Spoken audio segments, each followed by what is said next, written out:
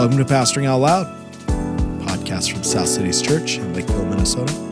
Learn more at southcities.church. Will there be snow in the new heavens and new earth, guys? Yes, sir. No. Wait, I heard Ethan without a mic over in the corner. Definitely. Nick thinks no. I just don't like it, so. Will heaven be more like the North Shore or more like LA, Nick? It will include both. LA and the North Shore? Yeah. Like LA on the North Shore? No. LA and California. Yeah, okay. All right. All right. Will there be snow in heaven, Dave? I don't know. Okay. You don't know. Do you hope so? Probably. Do you want there to be snow in heaven? Like in the new heavens and new earth? There are parts of snow I appreciate. Like when it's falling and covering things up, it's really, really beautiful. But I don't like the part after that. So maybe there'll be snow, but then it will just kind of go away on its own without shoveling. Of snow. Or shoveling will be good work, that we get to do, and it'll Never result in heart attacks. My shovel won't break, backs. and there won't be that hidden ice I slip on, and all my kids will be a little bit older to help me. Something like that. Fair. Stacy, snow in the new heavens and new earth? Well, I think so. Okay. Why not? Yeah. He made it here. Wouldn't it be Narnia. there in redeemed? I think so. Nick, you'll just enjoy it there. Come, Lord Jesus. That's what happens when the snow falls. We're not here to talk about come Lord Jesus as the snow falls. Say that phrase like that. We're here to talk about come Lord Jesus all the time, because that's what the church's heart cry is, which is part of the reason that we're preaching through the book of Revelation. Dave, do you ever considered previously preaching through the book of Revelation before you knew me? Yes. Okay. Yeah, I did. It's the first time the thought ever occurred. The thought became increasingly intrusive It was an intrusive thought. as I got to know you, mostly by your constant chirping. Chirping. Did that ever reach your subconscious? Like, did it ever I'm sure it did. I don't know how something level. could be so constant, you'd try to lodge itself in some way in your alliterate subconscious. something, and it would come out as revelation. Right. Just started having weird apocalyptic dreams and Good times. Locusts, oh my. Anybody heard, Nick, have you heard, Stacy, have you heard a sermon series through Revelation? No, not a full sermon series. I've heard standalone one-off sermons on Revelation. From chapters 1 through 5 and chapters 21 and 22. I don't know I can't remember. Yeah, I would say that. Generally speaking. Not a whole sermon series. Yeah. Yeah. Dave, did you, growing up or anything like that, hear Revelation, your father-in-law or any other churches you've been involved at? No. I recently, in the last few years, was listening to one by a more local guy, and then have listened to some by others from different perspectives and stuff over the last couple of years. Probably because of the intrusiveness of the Chirping. No, I've actually preached from Revelation a number of times, just not in a series, and even done like Revelation 8 on prayer and Revelation 12 and 13 on different things. So not just and then all the other ones that everyone preaches on more regularly, but it's always been a really encouraging book to me. So it's been fun to study it more, and yeah.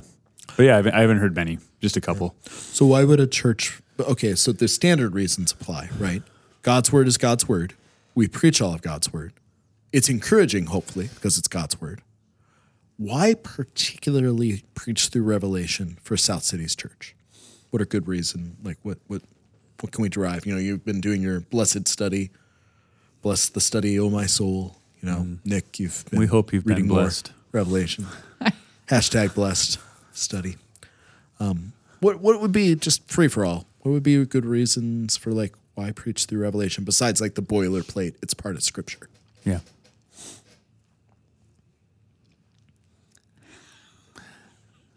Well, What are you laughing Not at? everyone at once, please. I don't have. You guys are looking at me. I don't have like a Specific reason. specific reason. Maybe what are you excited for South Cities Church? You know, Well- in terms of going through Revelation. Did we talk about this before, or was that in a So conversation? it's just you and I. Oh, okay. Conversation. If we talked about it, it would have been a while ago. I'm excited because I learned about Revelation differently growing up. And now, you know, it wasn't in a sermon series, like I said, but it was in other contexts. And to go through it again and get help understanding it probably, I don't want to say better, more faithfully, but hopefully more of how it was originally intended to be heard. I'm excited to dive in and go through it together as a church and receive the words that the Lord has for us in this season, you know, personally and corporately. That's good. Dave, Nick, excitements, reasons. Well, I think that just because Revelation so clearly points to the victory of Christ, that it's just going to be really relevant for our people in a hard world, you know? And I think that's the point. We're living in a world that is increasingly, you know, hostile to Christ, and it can be easy to look around and to lose hope. It can be easy to fall into doubts of, is Christ really in control? Is he reigning and ruling? And it can be easy to put our hope in other things that are going to fall away. And so I'm just really looking forward to what Revelation's going to do is, hopefully, by the Spirit's work, increase our resolve and increase our trust in the supremacy and rule of King Jesus. Yeah. Amen. Amen. Yeah, I think what Revelation is aimed at is creating with promises and with pictures of reality a humble, faithful, worshipful people full of confidence so that they can endure. And I think, I just think we're in a season in church life and maybe in our culture where at least disapproval of ideas about what it means to be a Christian is rising in our culture. Yeah. I wouldn't say that we're, anywhere near some of the persecution that the early church was going through, or that even people, believers in other countries are going through right now. But certainly it's not always a terribly popular thing to believe what we believe anymore. And I think more and more people probably look at us like they looked at the Corinthians as foolish and weak. Yep. And I think that it's just good to, like in light of what Nick said, just to see what God's doing, to see him on the throne, to see all of history centered around him and unfolding just as he purposed it, and to see a future hope that's coming and hold on to that and say, man, what matters most in the world is that Jesus came and he conquered death by his death and resurrection. Jesus is coming back. He's going to make all things new. And how do I live now in light of those two victories? Which is why we titled it Revelation: Living Between Two Victories. And so, that's something I need to think about and want my kids to get and want this congregation to get, and just want us to get excited and confident about living in the space that we live in rather than fearful and anxious. Yeah. It feels timely, even maybe. That message maybe feels timely in an election year, honestly, where it's easy to be anxious and fearful and nervous and all those things about what could happen, And I think just for our people to be rooted in what certainly will happen and who Jesus is really helpful. Yeah. I think the way I'm going to say it, this will come out after I preach, I believe. Yeah, it will. When you turn the TV on, and an American city is on fire, or something significant has happened in current events, will your heart cry be, the Lord Jesus, the slain and conquering Lamb, is on the throne, and I can endure with him?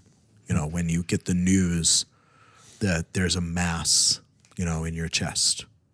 The Lord Jesus, the slain lamb, is reigning on the throne, and I will endure with him. Like I can, and he will help me. When you take your pick. There's 20 things. Yep. It's preparatory for us for this year or any other year. Yep. On the way to coming. Part of that is the why is the conviction that Revelation is not. It's about the future. Yep. Right. But it's about the now. Yeah. As well. Yep, It was about the now for the earliest readers of Yep. it. The 7 churches in Asia Minor, and it's about the now for us as That's well. right. That's right. So that's the direction I'll take it. It's like there are commands here for us. What are we going to do with the commands? That's right. If we just kind of say that's for another time, it's kind of the inverse of like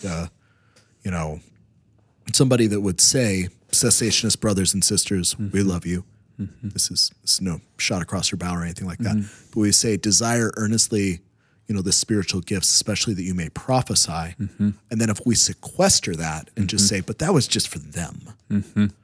Similar with Revelation, just the opposite direction. Yeah. Like, this is a call for the endurance of the saints. No, that's just for the future. No, that's for now too. Yep, that's right. That's how I think about Revelation in that regard. We're not, we don't get to just bow out of passages that have direct commands towards us as readers. That's right. Regard. I think a good phrase you and I have talked about too is it can't mean for us what it couldn't have meant for them in the church. In other words, the letters to the 7 churches really were meant to encourage them, and the rest of the letter really was meant to encourage them. And so I think it does an injustice to the text, and it does us no good. Yeah. To kind of just say, well, that's just all, it's all for the future. And so we can just kind of read it and speculate and try to, predict what might happen or what might go on, rather than go, this is a word written for us as the church to submit to and be encouraged by. Yeah, that's good. Yeah, and I think that's the other thing that we'll do is we'll spend a lot of time connecting to the Old Testament, looking at the original, context of Asia Minor, and also just letting Revelation interpret itself like we always should with any passage of Scripture. So anything that you're particularly excited to look at in regards to Revelation? Themes, passages, application points? Anything come to mind? I'm excited to see the helicopters. Oh, man. Just kidding. Stop it. The Revelation 9 locusts, as it were, locusts. That was Hal Lindsey, I think, in the 1970s, 1980s, interpreted or kind of more ruminated. He wasn't hardcore, but he's like, this is kind of what an Apache helicopter might look like to John. Which is not the tack we will take when we get to the locusts in Revelation 9. No, I'm excited to see how it's, to be honest, the thought that Revelation is, what's the word? Not cyclical. Recapitulatory, is pretty new to me. What does that mean, Nick? It means that it kind of spirals and themes come back, and it's not necessarily just linear all the way through. The same scenes are depicted in different ways throughout. So I'm excited to see that developed and just even more learn more about that. Which isn't to say there isn't progression. There's definitely progression in the book. Yep. But that there's callbacks and even the same thing that happens in heaven is seen from a different perspective on earth and vice versa. Chapters apart from each other. Yeah. But that those come up. Yeah. I'm excited for that too. Dave, Stacy, applications, texts, or themes that you're excited to get to talk about? There's just a lot of beautiful depictions of Jesus as fighting for us and comforting us, and those are sweet. I think those get missed in Revelation a lot because we look at it more as how can I get in here and look at the details and see where it lines up with this chart or that chart, and I'm not saying that's bad, but there's a lot of verses that get missed that will become favorite verses, for people as we go through them that they'll be praying and thinking about, and we'll hang with them in hospital rooms in hard situations about the way Jesus fights our battles for us, his power, and the way he aims to comfort us now and forever. So I think that's maybe one of the surprising things that will come. I'm excited too, like you said, Daniel, to dig into the Old Testament that helps us understand Revelation. Because I don't think I know I've never done that before, but like using Ezekiel and Daniel and some of those books that are also hard to understand for me. So, but then also with what Dave said, going through a book that has more visual imagery, I think is going to be powerful. Yeah, that's a good point. We just finished rewatching The Lord of the Rings with one of our kids, and just the imagery. Extended editions or originals? Yes, the extended all the only way. kind. Yes. That just the imagery and the beauty that is shown, that you get through visual imagery instead of just like, concrete truth. I think it's just going to stick with us in a different way. So I'm excited to do that. Yeah, I heard our communications team is going to come up with a new image every single week. Is that true? Just Is that kidding. true, Ethan? Just No kidding. pressure, Ethan. Just kidding. You should have seen Ethan's face. Just kidding. Not a fan. All of the sermon series graphics will be slightly different. See if you can find it. Slightly. It'll be like a Where's That's like Waldo? a Where's Waldo? Yeah. That's great. That's fun. Well, we're in terms of Old Testament and things they're going like to that. give out gift cards for everyone who can find it every week. Oh, Just kidding. Just kidding again. Gosh, it's so gimmicky. Speaking of anti-gimmick, you can just come to the Sunday school class that's happening every week where we're going through the Old Testament and it's the roots of Revelation in 101A. The third Thursday of every month, we're going to be reading through the book of Revelation in one sitting. We're going to rotate through homes. The church is invited. David and Karen Livingston are hosting the first one this month for Thursday. On the Church Center app, it's live now. We've got a thing called Revelation Resources that just has a whole host of different things you can click on. We really do think it's important that if you miss a sermon in this series, that we're kind of doing building blocks, that the referencing of other sermons is going to be really important. So definitely go there, check that out. And I think this Sunday we're going to pass out a bookmark to kind of remind everybody about that, a bookmark or a thing to do. Also, there's the Blessed Study by Nancy Guthrie. It's pretty great. We're going to have the Revelation journals available for purchasing. And loads of resources available. Anything else anybody else wants to add about the why or the what or the who or the how or the when? We're not going to do too much about the when of Revelation other than it's for us today. Come, Lord Jesus. Amen. Bring about that glorious snow. Yes. Snow more. you know what? Whatever the Lord has for me in the new heavens and the new earth, I'm looking forward to. So, Amen. whatever it is. Thanks, everyone. Looking forward to this.